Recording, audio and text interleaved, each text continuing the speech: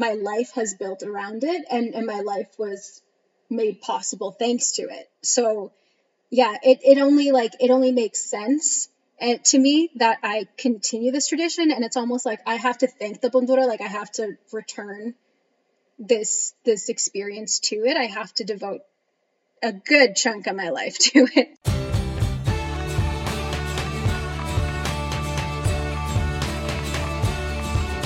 Our mums have a mutual cousin, Carol. Our babas have a mutual friend, Pearl. And we have a mutual love, Ukrainian dance and culture. I'm Hannah. I'm Caitlin. And this is Wsi, the Ukrainian Dance and Culture podcast.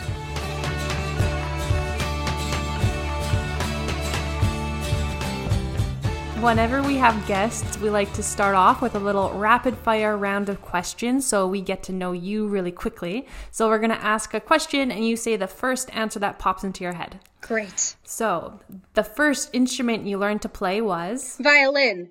Your favorite modern day Ukrainian musician is? Oh crap, Dark Daughters. One of your hobbies not related to music is?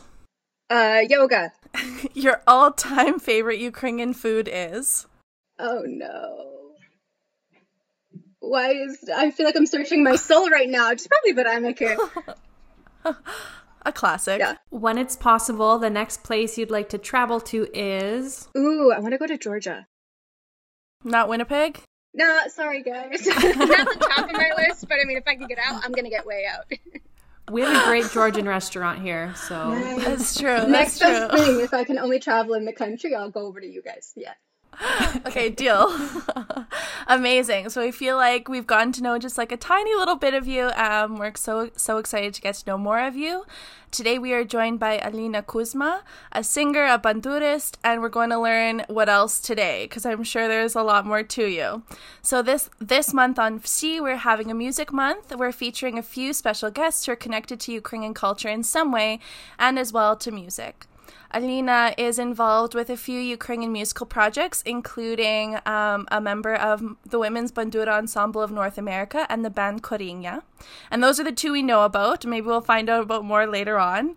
A few weeks ago, Alina actually reached out to us and said she listens to the podcast, and hearing that absolutely made our day. And so when we started planning for our music month, it felt really natural to reach out to Alina and ask her if she would be the first person to do an interview with us. And now we are here. So thank you for reaching out, and thank you for joining us today. We're very excited about this. So glad to be here. You guys are my first podcast ever, of being a guest on here. So, thank you. This is a really cool experience. Oh, wow. We're so honored. This is going to be so fun because we're going to get to know you right alongside our listeners. So just to get started, can you tell us a bit about yourself, like where you're located, what you do for work, whatever else you'd like to share? Sure. Okay. So my name is Alina. That far we've gotten. I am living in Toronto, pretty much downtown Toronto. I grew up in the States, in the northeastern U.S., so in Connecticut, that state between New York and Boston that you have casinos in and that you drive through to get to New York or Boston. So that was my upbringing. I'm a fourth generation bandurist. I'm a singer. My profession is an arts administrator by trade. What else? I guess that kind of starts it out. That starts out the Alina experience, but yeah. So you just mentioned that you're a fourth generation bandurist, so we're just going to assume that you are Ukrainian. And so what else is your tie to Ukrainian culture? Tell us a little bit about that. All four of my grandparents are from Ukraine. They're all born in Ukraine, and then they were part of the displaced persons generation. So that's my connection. My dad's parents were from Halychina, like a lot of us here in the diaspora. Can trace our roots back there. My mom's family, on the other hand, is Eastern. So her mom from Sumy, her dad from Poltava. So that is my family. I grew up just super immersed in the community. My dad ran 2 choirs growing up. He still does. He was also part of the Yale alumni community, so he's part of the Yale Russian chorus still. So I grew up like listening to them a lot. We were dragged around to like different concerts and different like not even just Ukrainian, but like just ethnic events, festivals, concerts in general. Yeah, and yep, it's just been music in general has just been like a huge part of my upbringing. Like all of my family is musical. Other than that, I did the like typical Ukrainian diaspora upbringing thing.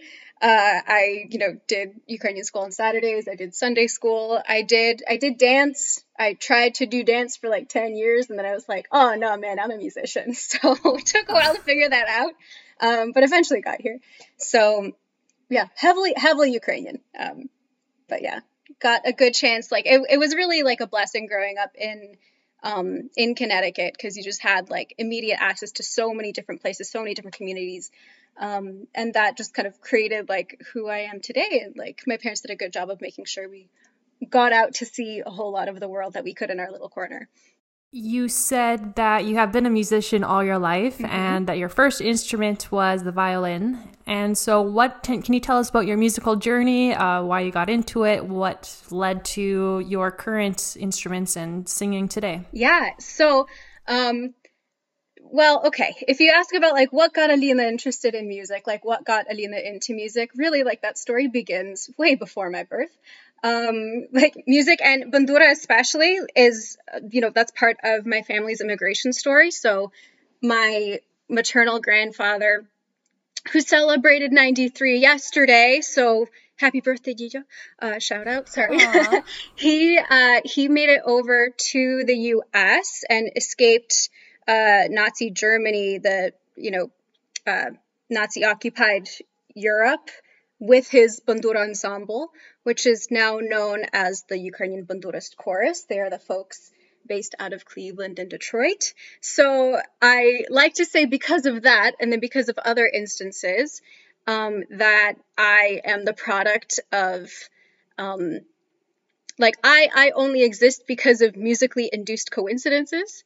So like all the things that led to his survival, the ensemble's survival, and then, on top of that, my paternal grandparents met because my grandmother was like, ooh, who's this young thing playing the guitar in a DP camp?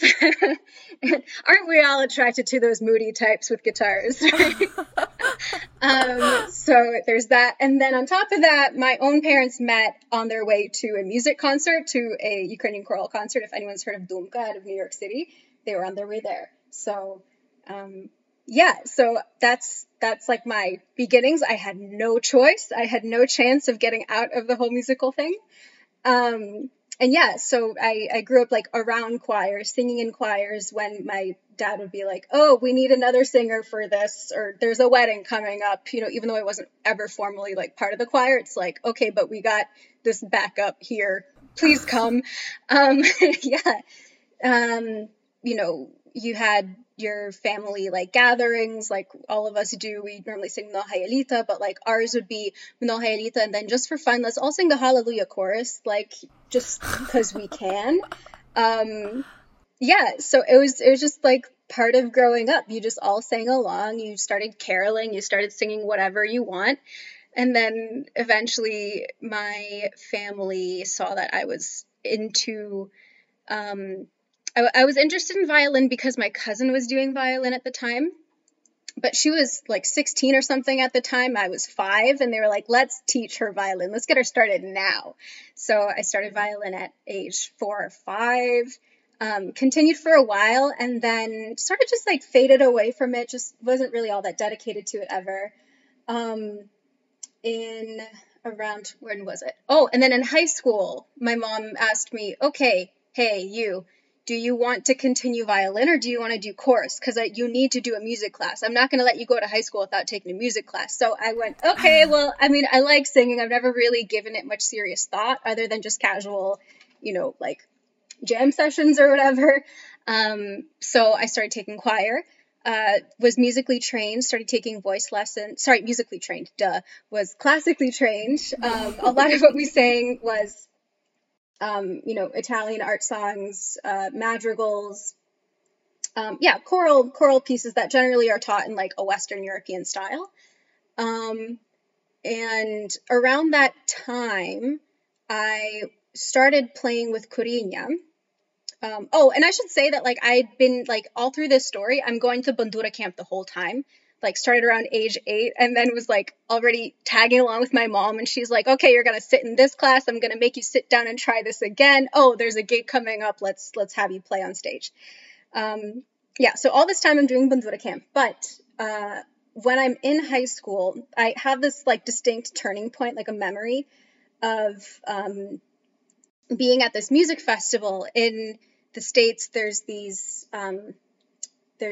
adjudicated like auditions for these annual music festivals where high school kids get together and like form an orchestra, form a choir for like a long weekend, and that's it. And then you put on a show. So it's a really cool experience. But I'm singing classical style. I'm singing in German, French, English, Italian.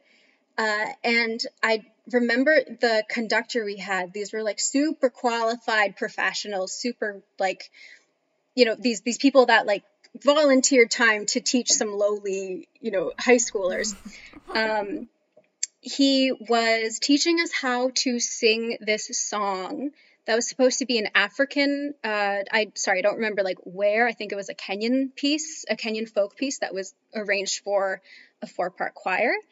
And there's this one part where you basically go into what I know now is like Ridni Holos, so the Ukrainian like the Ukrainian folk style of singing that you actually find in other places in the world as well.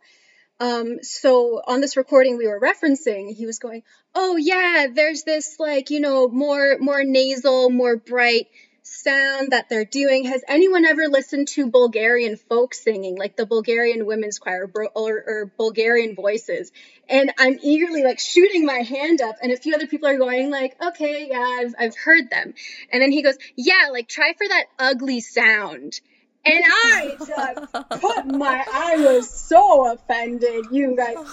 Oh my gosh. We were already like, I was already not a fan of this guy because he was, patronizing us, and he was kind of demeaning us. Like, do you guys know what crescendos are? Like, sir, everyone in like, don't even. But yeah, then he goes, dancers know what crescendos are. Like, give me a break. Thank you.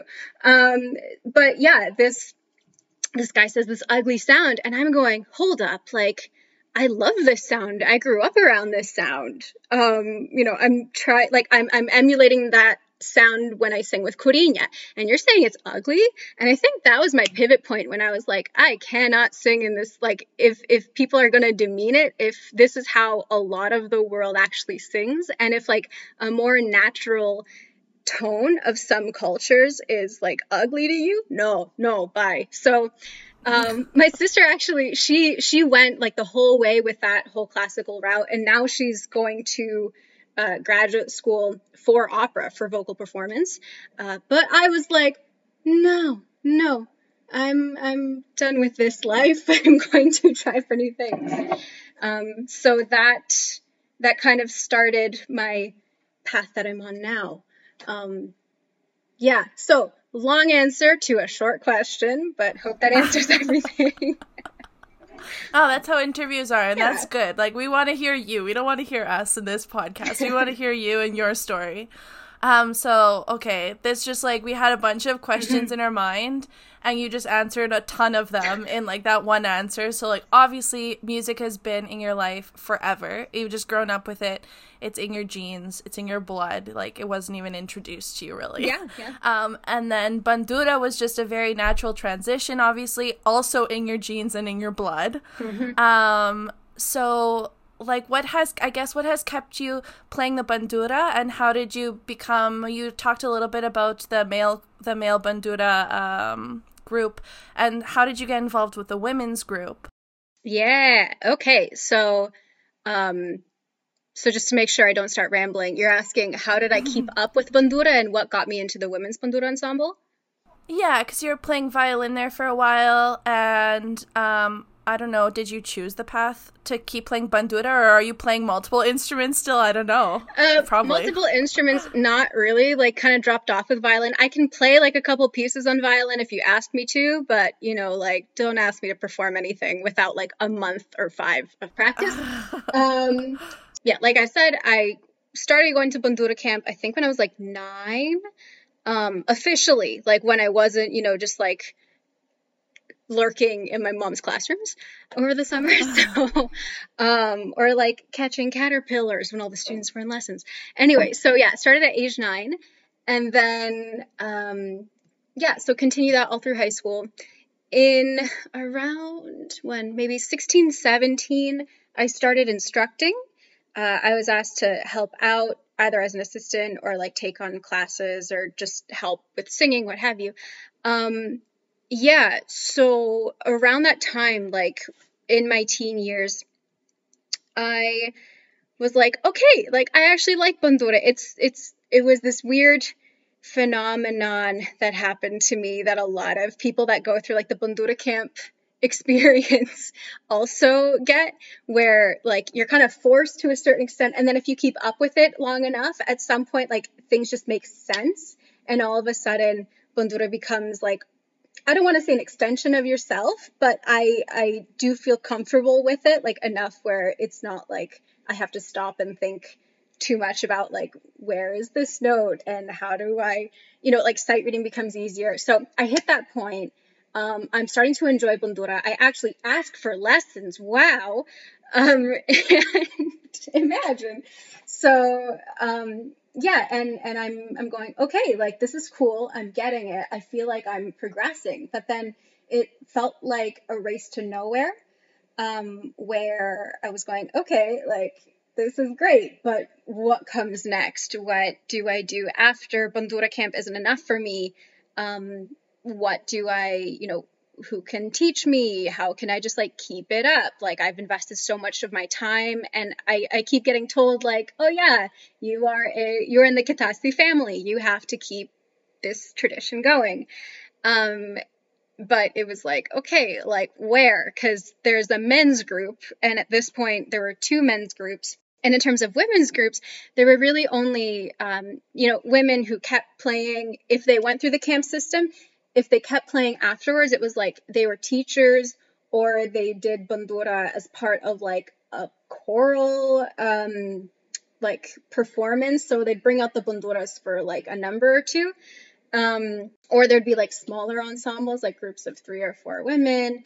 And they just kind of like popped up and then disappeared. There were a couple women's groups like in the 60s that were really made with like one age group involved. And then once that age group, usually they were younger women, once they started going to university and leaving their hometown, it was like, you can't really keep that up. So I personally felt like I was just, progressing and it wasn't going to go anywhere. Meanwhile, I had all these guy friends that were like, oh yeah, like I'm auditioning for the UBC. And then like I made friends that were already in the, Canadian group, the Canadian Banduras Capella. And I'm like, great, that's cool. Good for you. And just in my head, I'm going like, men. So like I was expressing frustration, and then my sister really expressed frustration when you're at Bandura camp, they bring in like, posters and they're like, oh yeah, like men only, but they put like men only in big print, which is like, we know. And so she auditioned like in drag. It was a weird experience. Anyway, so that's my sister for I was just gonna ask if anyone's ever done like She's the Man style. Oh yeah. I mean, like she didn't, because like they know it's her, like we've grown up in this whole thing. But yeah, she basically did like, I don't know, she made like a commentary out of it by bringing up like this character of hers. It was great. But anyway, so like a lot of women were expressing frustration. And my mom at this point, like my youngest sister, I think was probably, 9, 10 years old. And, like these guys that had auditioned my sister in drag were like, hey, Irene, about this women's bandura ensemble that people keep like wanting to make, like, what's your capacity these days? Like, there's like a conversation just going like, this sucks. Like, ultimately, this has to change. Like, you women have been saying this for years. So like, you seem like a good person to do it. So, you know, you have our support if you decide you want to do this. And you've said you want to maybe do something like this before, so yeah, go for it. And these were the guys from the Ukrainian Banduras chorus. So like, you know, she was like, okay, where do I start? And then it sort of ended up that I kind of co-founded it with her. So yeah, we did like the cold calls, we did a little bit of like seed money, like request writing, yeah, gathering people, trying to make contact of who's still playing, who might know someone who's still playing. Yeah, it was a weird process. And then it happened. It was like this kind of pipe dream for so long. And then all of a sudden it was like, oh, okay, we're having auditions. Oh, I guess these people are good. We should let them in. I guess there's enough people to have an ensemble now. I guess we need a conductor. We have 2 conductors now. Great. So like the snowball effect just kind of happened, but all that really needed to happen was like a couple people just had to get together and be like, we're doing this, no looking back. Yeah, so that's what happened. And now there's a 5-year ensemble. The Women's Bandura Ensemble is 5 years old. We've done like, I think I counted recently, it was like 19 concerts in those 5 years. And yeah, just brought in like 2 new members. So it's like, it's a thing. It's a living, breathing child that is now speaking sentences or whatever 5-year-old kids do. So. Well, I knew we were speaking to a member of the Bandurist group, the Women's Bandurist group. I didn't know we were speaking to a co-founder. That's so exciting. That's awesome. And I love the story behind it. I love that there was like a little bit of sass in there as well. A little bit of angry feminism. Like. Yeah. That's awesome. And we will want to, you touched on so many, or you mentioned so many things I want to get into as well. Mm-hmm. But before we get into more about the ensemble, can you tell us what a bandura is, what it looks like, what it sounds like, just a little bit about it? Oh my goodness, so glad you asked. I wrote this down. I was like, you should show them what a bandura looks like. Or I guess it's a podcast, so play a little bit. Okay, so there are 2 types that I play. With the women's ensemble, most of us play these versions. So if no one's seen a bandura before, they basically are shaped like a lowercase b, but they're huge. So I am 5 feet. I don't know how tall I am, I don't know, compared to whatever. So when I sit down, the bandura goes on top of my legs. They're held together. They're pressed together, whatever. And yeah, so it's played with the strings facing outwards. So generally when you're playing, you kind of play at an angle to the audience. Yeah, I highly recommend you look this up, because if you haven't seen it before, listeners, please do a little Google. Yeah, so it has a really, the one I play has a really bright sound. It's called the Chernihievka bandura, so it has a lovely, ringy. It's just, yeah, it's nice. Technically, so nice. Isn't it just satisfying? It's like... That sound, just so everyone knows, that wasn't just some sort of sound effect that we used. That was a real bandura. She actually just played the bandura. That was real. Yeah. Yeah, so this kind is heavy. It has mechanisms on the top so I can change keys in the middle of a concert. It's tuned to the key of G major. I don't know what else to tell you guys. There's basses in the left hand. So you just mentioned that the one you have is the Chernihievka, yeah, is that what you said? Yeah. So what are the other kinds? Yeah, okay. Or what are, yeah. So there's another kind. I don't have one handy on me. But my Chernihievka, as it came out from the factory, I think this one's an 80s build. It has a black background and light colored wood on the face. Lvivianka is usually white on both sides, and it has a curved back. Mine has a flat back, and it's a slightly different sound. I can't really describe it without just like playing it for you, and unfortunately I don't have one.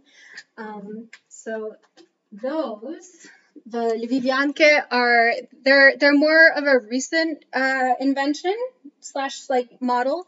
They so like the Chernihiv factory I think closed down like early 90s, and the Lvivianke, they're still being made technically. Like there's a factory that was like up and running and then like closed down and then it's up again. So the other kind, and this isn't as much a model as it is like a style of instrument. So this is called a Poltava bandura, or Poltavsky. Yeah, anyway.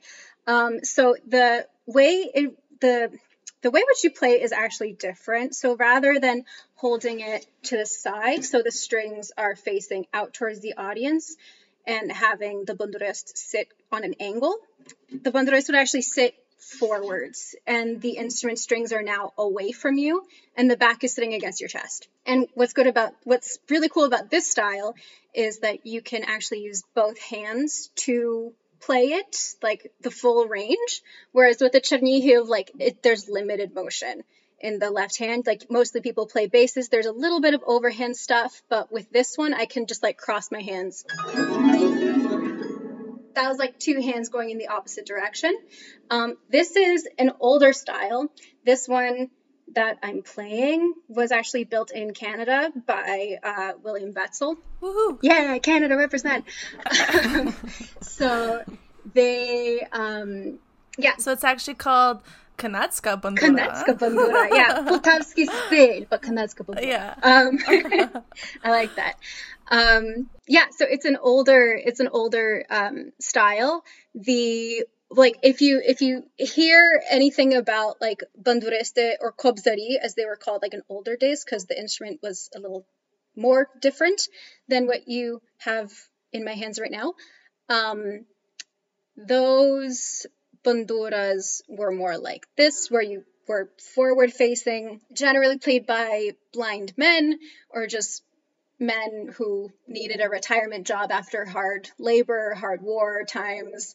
So this is closer to like the historical version. The Chernihiv bandura only really surfaced like in the early 20th century, like mid 20th century. So yeah, this one has been around for much longer, like 100 years or so. And then there's another model before this called the Starosvitska, or like the old world bandura, and I don't know the dates on that. But so these are the different ones that I have. It's the Chernihiv, which is like the bigger concert version that I can change keys with really quickly. And then this is my Poltavka, which is a smaller, lighter. I really like this one because I'm not the size of it. It's way more portable. It just doesn't have as many strings. It doesn't have like sharps and flats on it. I have to make those happen in the key that I'm in, so I can't really do accidentals in whatever piece I'm playing. If you have music nerds listening to this, so that sums up my instruments basically. Yeah. Amazing. And I have one more question. So are they all named after the place that they're made in? Yeah. Is that? Yeah. Okay. Except for the Starosvitska, which is more of like the age it was played in. So. Right. Yeah. That's so interesting. I didn't know that they were named by where they were made. And actually, I think I just read something in, I don't know if you've heard about Ukrainer, the expedition. Oh, yeah. It's a project. Yeah, they were actually talking about, I think in Ivano-Frankivsk, they want to bring back a instrument factory there, which would be super cool. That would be Maybe they'll make bandure. Please send me this article because I want to stop them. Okay, I'll have to figure out where I read that. 'Cause, yeah. Okay, so you told us a little bit about how the ensemble was started. But tell us where it's based out of, because you're the Ensemble of North America. And so tell us where you're based out of, where your members are from, how many members you have. Is this like a professional thing, or do people just play kind of on the side? Yeah, sure. Tell us a little bit about it. Yeah, it's a little complicated. It's It's not like a lot of groups where you have people in the same town getting together like in their, local parlors or their garages and practicing. And we knew that it would have to be different just because like Ukrainians in general are pretty dispersed in the US and Canada too, I think now more so nowadays. So when we started out, we were like, okay, there's a bunch of people in Cleveland, bunch of people in Connecticut, thanks to my mom's persistent bandura pushing, some people in Detroit and in Chicago and in Toronto. So let's basically create like a community, a group that coalesces, that comes together for concerts and recordings, rehearsals, what have you, but they maintain, like they keep their skills up, they practice together in regional groups. So what we have today is we have a group now of 24 women. So our like represented cities are Hartford, Connecticut. We have a couple women in New York City. We have one in Boston. We have a couple in Detroit, Chicago, Cleveland, one in Pittsburgh, and I think we have like 8 in Toronto. So pretty, like it's not, I want to get a Mexican bandurist in here. Like I don't know of any, but I want a bit more, North American representation because we're only far west as, Chicago, and we're only as far east as Boston, and there's so much more to North America than that. But it just made the most sense in terms of the name since we had 2 countries represented. So that's how we roll.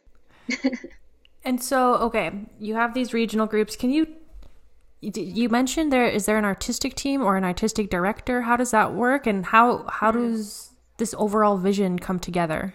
Yeah, that's a great question. So we you have the group, which is again 24 women, and then within the group we have people that are voted into our different committees. So we have 2 committees, the executive committee and the artistic committee, and those 2 groups work on their separate tasks and projects, and the folks leading the artistic vision are the 2 co-conductors, our artistic directors. So that is Oksana Rudak in Chicago, who is originally from Toronto, and Oksana Zelinska-Shevchuk, who is now in Toronto, originally from Lviv. So they basically split up the repertoire. They split up the responsibility of like finding it and bringing it, and then directing it in our rehearsals and kind of taking the charge on those pieces. So it'll be their individual vision and like creation of that song with the group. But anything they bring up, it's not just them bringing up songs. Like we have different people have brought up different things. We have a few people that have arranged songs that are in the group now, which is really cool. So we get like some original pieces. And the artistic committee gets to vote on it, gets to look at what's, at hand, what's an option, and creates sort of a theme or kind of an overarching topic throughout the songs, so that we can create a cohesive concert or, make a program that makes sense for the event. Yeah. So a whole lot of teamwork. Yeah, no kidding. And I feel like that would be super beneficial. I don't know, maybe your transition into these COVID times wasn't as difficult than the rest of us because you're sort of used to working at a distance, I guess you could say. So how have you guys stayed connected during COVID, and like, are there any similarities in your workflow, how your group runs, in terms of like right now and during a normal world, I guess you can call it? Yeah. So, yes and no. Like some things were very easy. Other things have, needed a little bit of reconfiguring. In general, like when everything first shut down, there was a little bit of a panic mode. I mean, we all remember what that was like in March, where we're just going, okay, my work is, moving to home and my kids are moving back. And so there was just so much going on. And when we started the ensemble, we knew that we would have moms. I did a Mother's Day post where I counted all the moms we have, and now it's almost half of the group that are mothers or grandmothers now. So, we knew that, like, just in general, we understood that women take the majority of home responsibility, whether that be of their own choice or, just how things end up. So we knew that would have to be part of our plan and of our consideration and just system of how we operate. So when everything started shutting down, we were like, okay, nope. We're not going to stop worrying about what the ensemble is doing. Like, we were talking about getting together, finishing up a recording session to make a CD. And we were like, nope. Everyone drop everything Bandura related. Just stop. We'll get back together again. We'll catch up. So we just kind of let everyone go. So whoever had to moved. Whoever had to homeschool their kid. And then I think I'm trying to remember things that all feel like a blur this whole time, man. So I think in October or September, our artistic committee got back together and was like, hey, so we have this group. How about we try and see what works in this new world, this new reality? So we began doing online rehearsals. And they're not really rehearsals. They're just kind of online practice sessions just to keep up with Bandura skills, to start looking at new pieces.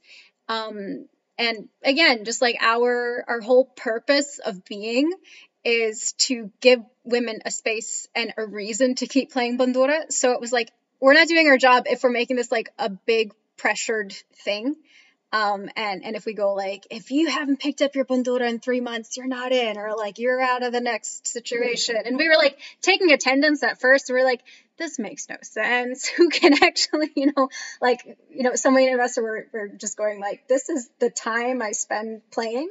So it just, that's how we, I guess, adapted. But that being said, as difficult as it is, we still put together a music video for the first time, in this kind of Brady Bunch, Zoom square configuration, everyone playing their own separate part.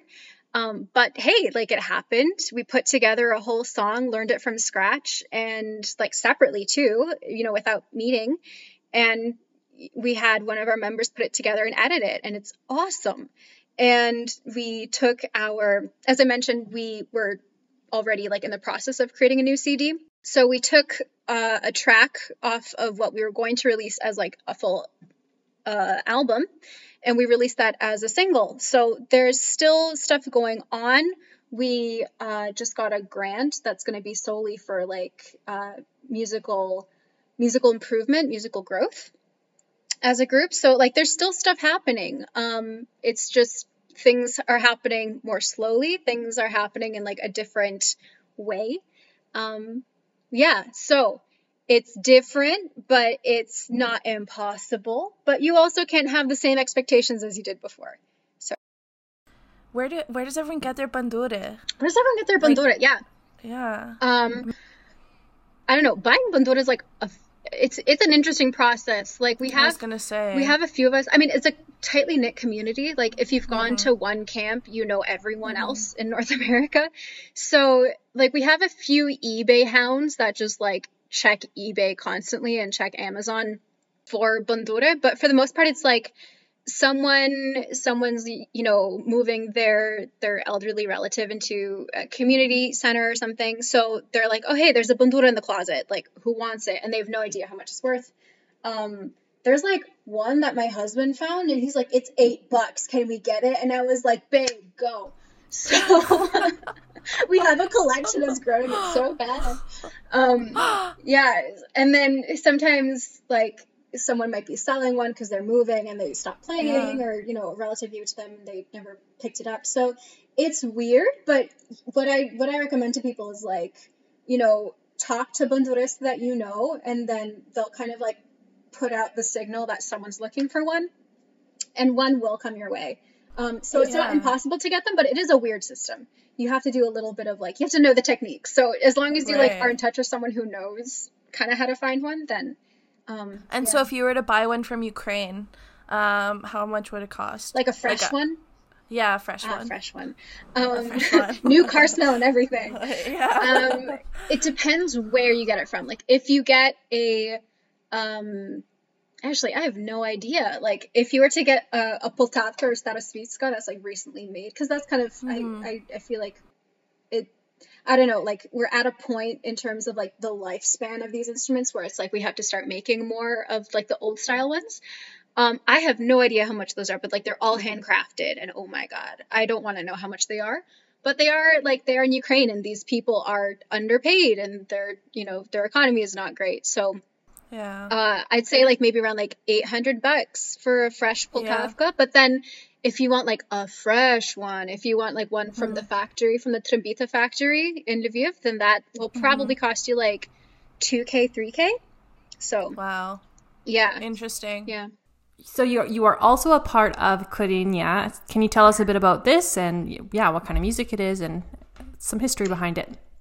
Yeah. So Kurinya is a folk band. Officially, we are Kurinya Folk Band. So the configuration that we're in now, we have vocals and percussion by me. We have fiddle by Sanna Shepko-Hamilton and accordion by her sister Zoya Shepko-Hamilton. And then we have a bassist, and our bassist is Nick Claudio. So our vibe, how can I describe our vibe? We like to say that it's old songs, it's folk, but it's like in a fresher kind of revival sound, I suppose. Like we don't ever, claim that we are like authentic folk or that we sound exactly like how the village wedding band would have sounded 100, 200 years ago. That's just not possible. Like we are not of that culture where we are isolated and we hear like mostly just one sound our whole lives. We're now influenced by like all the genres that we have in North America now, and just around the world. So we play mostly at festivals. We've played at a lot of weddings, which is so much fun. And we do, private events. We've done different concerts and things just around the same area, kind of like the eastern half of the US and Canada. So it's a whole bunch of fun. We love the dance tunes. We love being an acoustic Zabava band when the event calls for it. But we also like experimenting, taking different songs and seeing what we can make out of these old songs and, seeing if we can extract or create something new out of it. So that's the band, guys. For any more explanation, really, I just have to like play you songs. So please look us up on Spotify and take a listen. Yeah, I actually went to your guys's Instagram today. I followed you for a long time, like Kurinya. I followed for a long time, and then I was like, okay, I should just remind myself like what the band's about and blah blah blah. And then I started listening to music. I was like, oh, they're so good. I really like the authentic. Anything that feels authentic very much resonates with me, and the sound, the authentic sound, but then making it a little more bright or a little more. I don't know what the right word is to. Because it is authentic, but just like you were saying, we're influenced. We all are influenced by everything that's happening in the world, everything we're exposed to now. So it's so hard to say purely authentic, totally. Like Village. But I love that there's still that sound there, even that you guys wear full costume. I love that. And just the way you interact with one another, you just look like you're having like such a good time, like genuinely a good time, just like a Village band would. And you're young, and it's fresh, and I like it a lot. Thank you. That's so sweet. Yeah, no, that pretty much like explains it. We're not authentic in terms of like sound or in terms of like ethnographically accurate, soundscapes, but we like to say that we're just like authentic, how we play it. We're authentic in terms of like how we just have fun with it. And yeah, so I guess this question could be for the Bandurist Ensemble and as well Corinha. How do you find that balance of preserving Ukrainian folk music, but also making it contemporary in some way, or making it, like fresh, kind of like we were just talking about? I love this question. Okay, so I always, like, whenever anyone asks me this question, I always take it back to, like, what is authentic? What is folk? Like, what is your definition of, those things? Like, and are you thinking of a certain time period? For the most part, when people talk about folklore or, ethnographic difference or like, costumes or whatever, really, it's for the most part looking back at how the world was in like the 1860s or so. I think there were like a couple like ethnomusicologists, a couple ethnographers that just like went into Europe and were like, what is the world like right now? What are your folk traditions? What is your Sunday best? What does your music sound like? And that's kind of what it was decided at that point. Like, this is folk. And still, like, if you think about Corinha, if you think about, dance is different because it's gone through so much, like from the village dance to like the stage. It really, like, it's just a frozen point in time.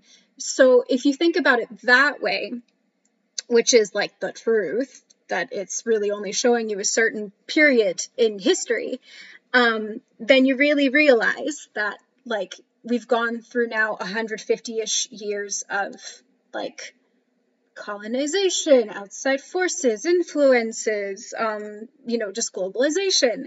So with that in mind, you have to just think like, okay, so what is the folk? What is this, like, Ukrainianness that we're trying to convey in this music?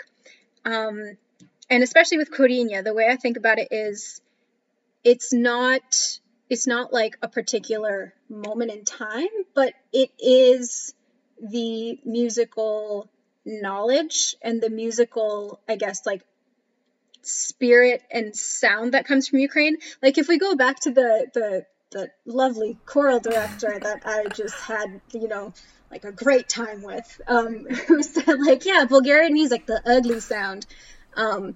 Dear Lord, why did that guy? Okay, anyway, I'm still not over it. So his comment of that ugly sound, what he failed to see was, like, that's ugly because, like, you're not used to it, and it's ugly to you and you don't know about it because you're used to Western music.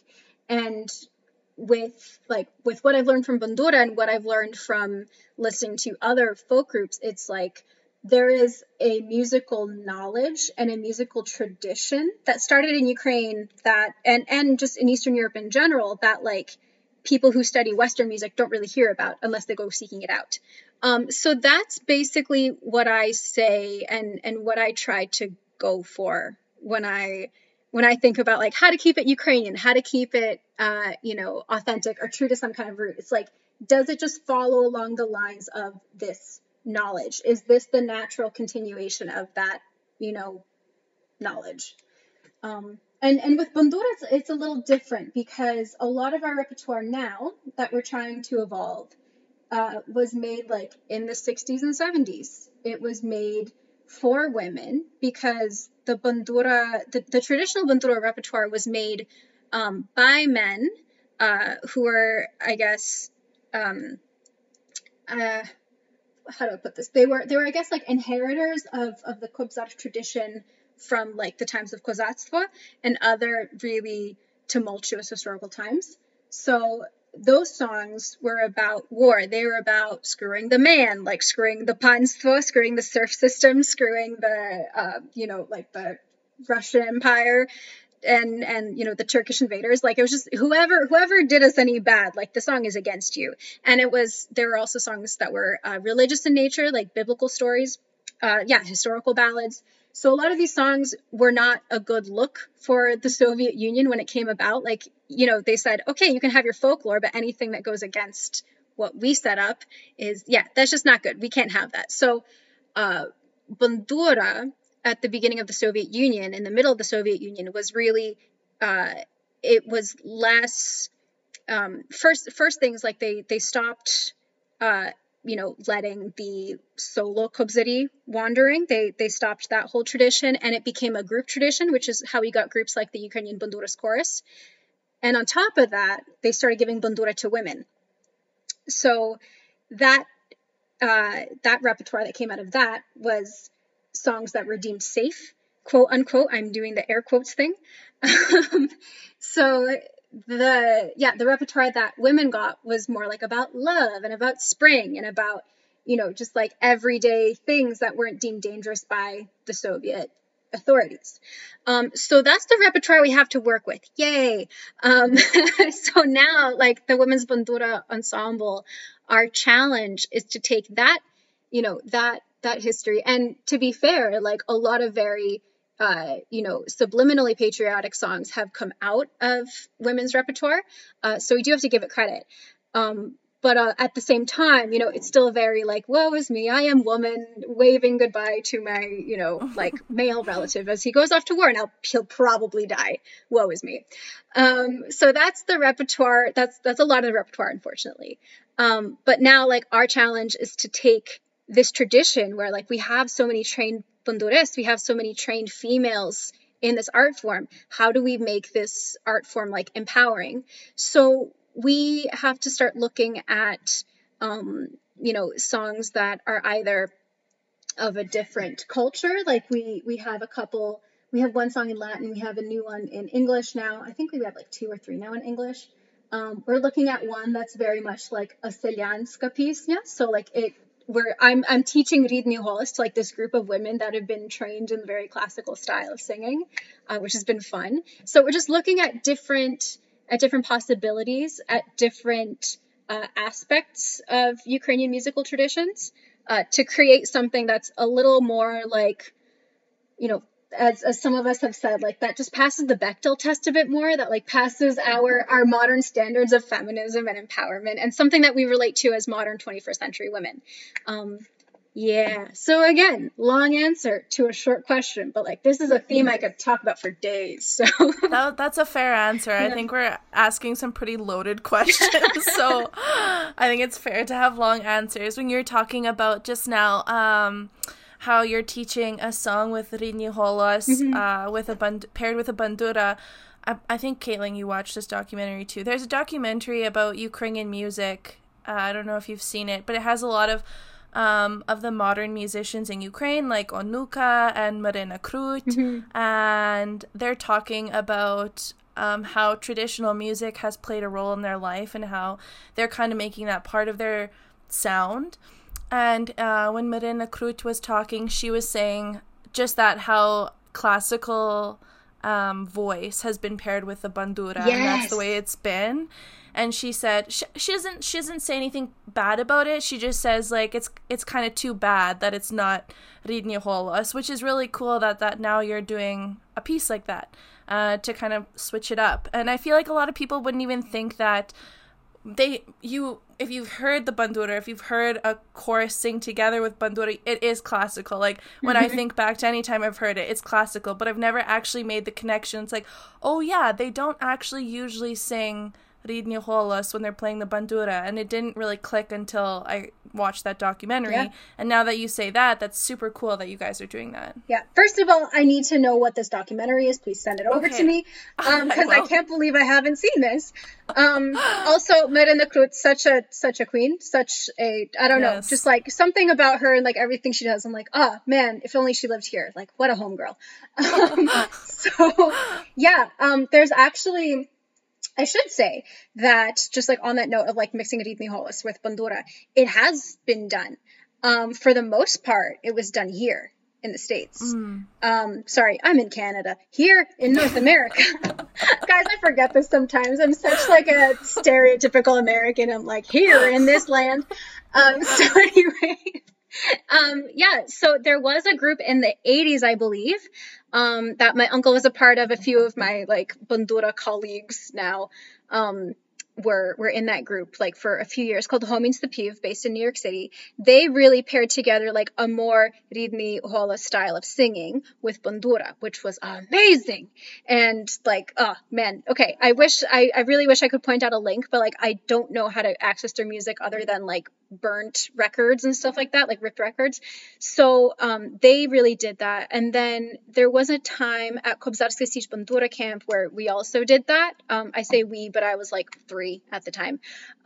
So we brought in singers like Mariana Stodovska, there was Nadia Tarnavska, and then on the other hand, on the Bandura side, you had my uncle Jules Kitasti, who was like leading this like creative charge. And like anyone who was at camp in those years just tells me like, oh man, you are so lucky you were too young to hold a bandura at that age, because like we would be up until 2 a.m, but the product would be amazing. So like it has been done.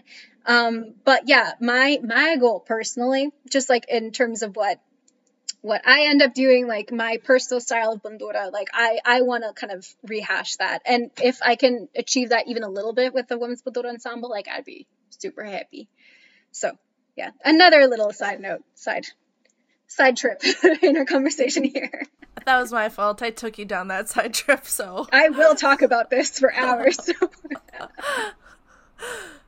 There's a line on the Women's Ensemble website I think it was on the page about the history of the instrument, and it says, the bandura's song is considered the voice and soul of Ukraine, its strings echoing the nation's turbulent history. So just keeping that in mind, and I think that just really sums up what we've been talking about and more about the history of the instrument, but keeping that in mind and your own family's history in mind. What does it mean to you today to be playing a bandura? Oh my God. Talk about loaded questions, right? Honestly, like oh wow. Like it's influenced so much of my life. I like some of my earliest memories are at bandura camp. Like there's pictures of me as a baby crawling on a bandura. There's pictures of me as a baby and my mom like catching me in my like walkie thingy that is like illegal now. It was the 90s, guys. So there's like pictures of her catching me and then like putting like one of those like little souvenir toy banduras in my hands. I met my husband at bandura camp. Like my sister and I play bandura like still to this day together. It's like one of our favorite things to do together. Like I met Corinha there. Like that's how I got started with Corinhas. I met my new friends there, and then after that, it was like, okay, now I'm joining your band. It's part of the family. Like people have people in my family have said like, it's just a family member that like is always there with you. It was, what got my family through war. It's also like not just World War One either, but like my grandfather was enlisted in Korea.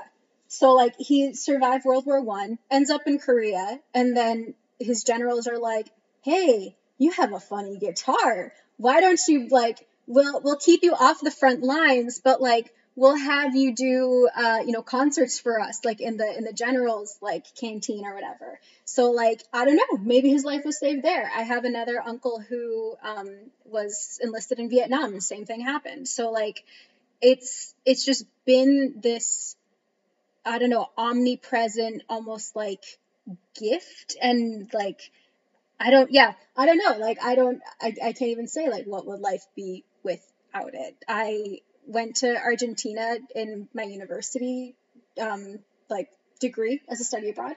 I landed in Buenos Aires, and then I text the Ukrainian center like locally. I said, hey, do you guys have a bandura? And they were like, yes, and actually this guy who met your mom here in the 80s has a bandura for you, and he wants to talk to you, and he's just gonna be like your dude, like your guy that you talk to. And sure enough, like it just that was like the best experience while I was there. It was like coming in, teaching Ridni Holas to a bunch of like Spanish speaking Ukrainians and like just playing bandura with them. It's just like it's like a passport to this like this world. It's again a family member. It's like a soul I don't know, like guys, I can't describe this. It's just so important. Literally, it's so important emotionally, and just like it has like like my life has built around it, and my life was made possible thanks to it. So yeah, it only makes sense and to me that I continue this tradition, and it's almost like I have to thank the Bundura, like I have to return this experience to it. I have to devote a good chunk of my life to it. So yeah. Wow. That was a great answer. Thank you. Honestly, I'm kind of like, I can't get too far into it because I will start crying. So no, but you're talking about it, like you're talking about the Bandura, and you're talking about how it's like impacted your life, and the whole time just like, yes, like that is the same with Ukrainian dance for us. Yeah. And like how many experiences and people you meet, and just like you're saying, it's this passport to a whole other world. Like it opens so many doors for you that people, like really, if someone has not experienced that in some passion of their life, if they haven't found that, it's, I feel like, very, very difficult to explain. I sometimes feel sorry for people. I'm like, what do you mean you don't have this crazy obsession that you devote your entire life to? Yeah, wow. That's awesome. Well, we've been talking a whole lot. Oh yeah. And I think we should let the Bandura do some talking. I love that. So yes. That's great. So we would love to ask you to play one of your favorite Ukrainian tunes for us on the Bandura, and sing if you'd like to as well. And I'm very excited for this little virtual concert we're going to get to experience, and also our listeners. All right. Okay, so I'm thinking I should start on the mellower song and then go into like a happy like outro song. So amazing. All right. We'll see if I don't mess up with my chili fingers. I just want to say, a lot of people, like while I'm here warming up my fingers and doing this weird like crab dance for you guys, I'm just like opening and closing my hands. It's really weird looking. Okay. Just for anyone listening who's like, oh man, Bandura sounds so cool, but that sounds really overwhelming. Like so many strings. Excuse me. What is a piano? That's more keys. That is more keys than a Bandura. Like my big Bandura only has like 55 strings. So do not give me that excuse. Anyway. Okay. So this song, this is an original composition by my uncle Julian Katasti. He wrote it for a theater piece that he was in, but he wrote it at Bandura Camp in Connecticut, in an old abandoned barn. I did not know the name of this piece, and I still don't know the name of this piece, even though it now has an official name, but I performed it before it was officially released, and I gave it the name Moths because, like, you'd see my uncle, like, composing by flashlight, and there'd be, like, just bugs everywhere. So I called it Moths. It has a different name, but he blessed that name. He said he liked it, so here we go.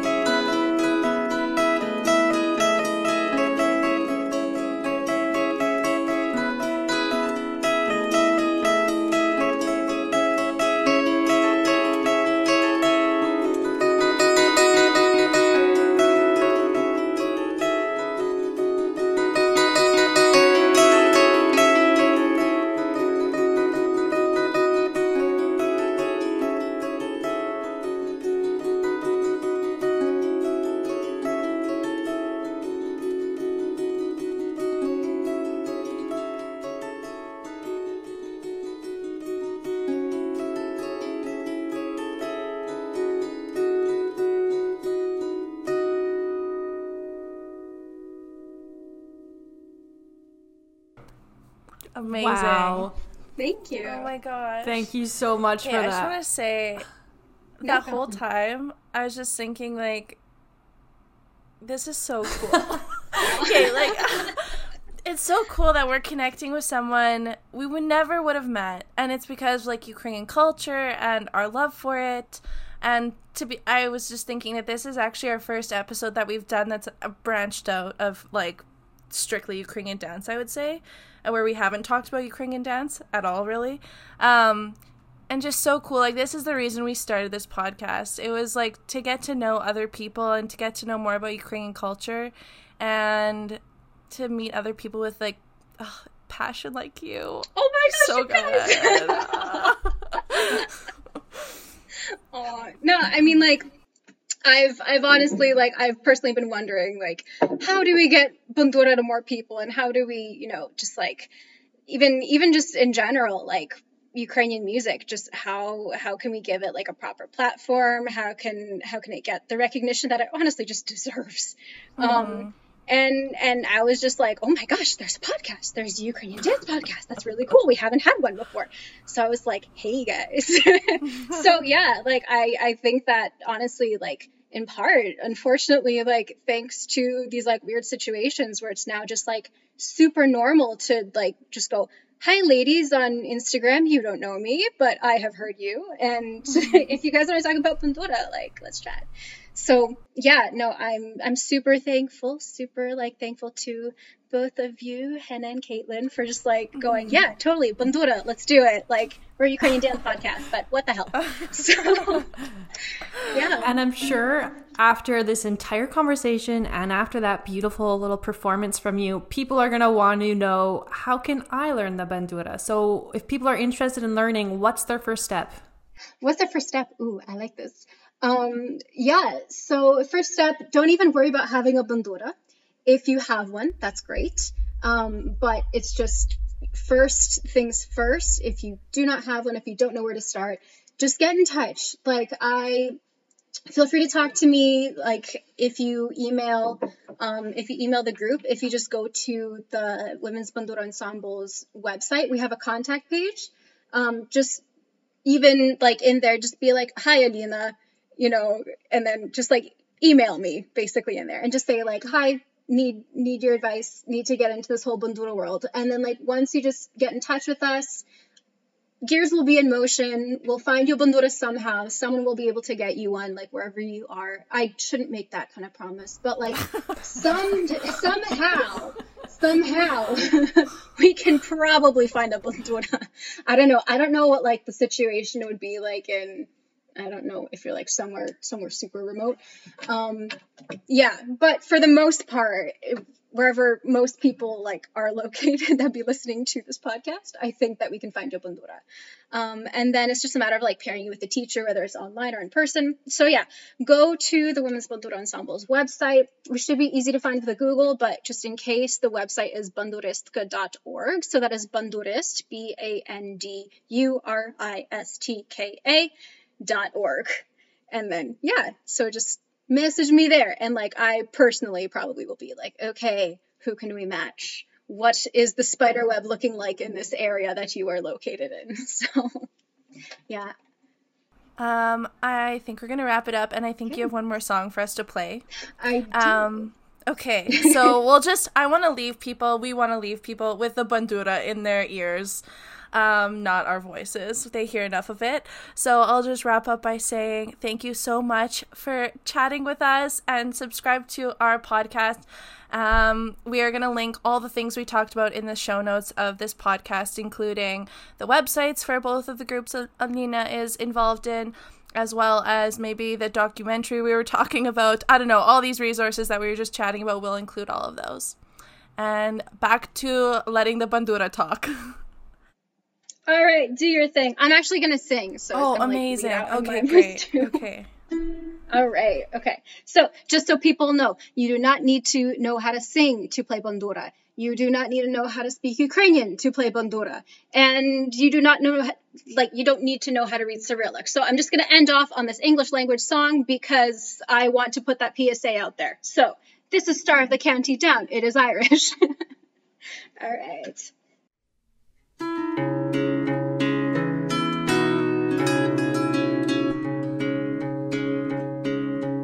Banbridge town in the county down, one morning last July. From a boring green came a sweet Colleen, and she smiled as she passed me by. She looked so sweet from her two bare feet to the sheen of her nut brown hair. Such a coaxing elf, sure I shook myself as to see if I was really there. From Bantry Bay to Derry Quay, from Galway to Dublin town, no maid I've seen like the fair Colleen that I met in the county down.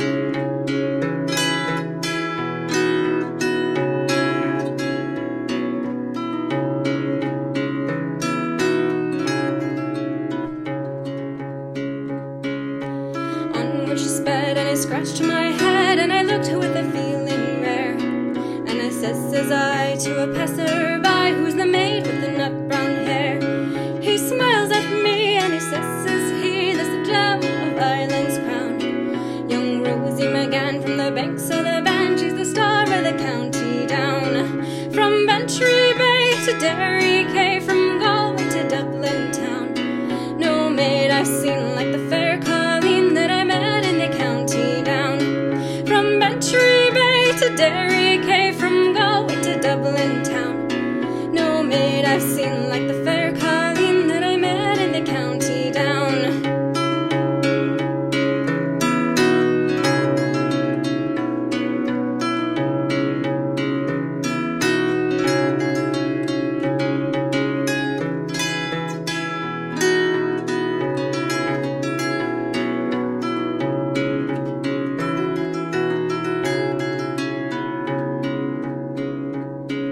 At the harvest fair, surely she'll be there, and I'll dress in my Sunday clothes, with my shoes shone bright and my hat cocked right, for a smile from the nut brown rose.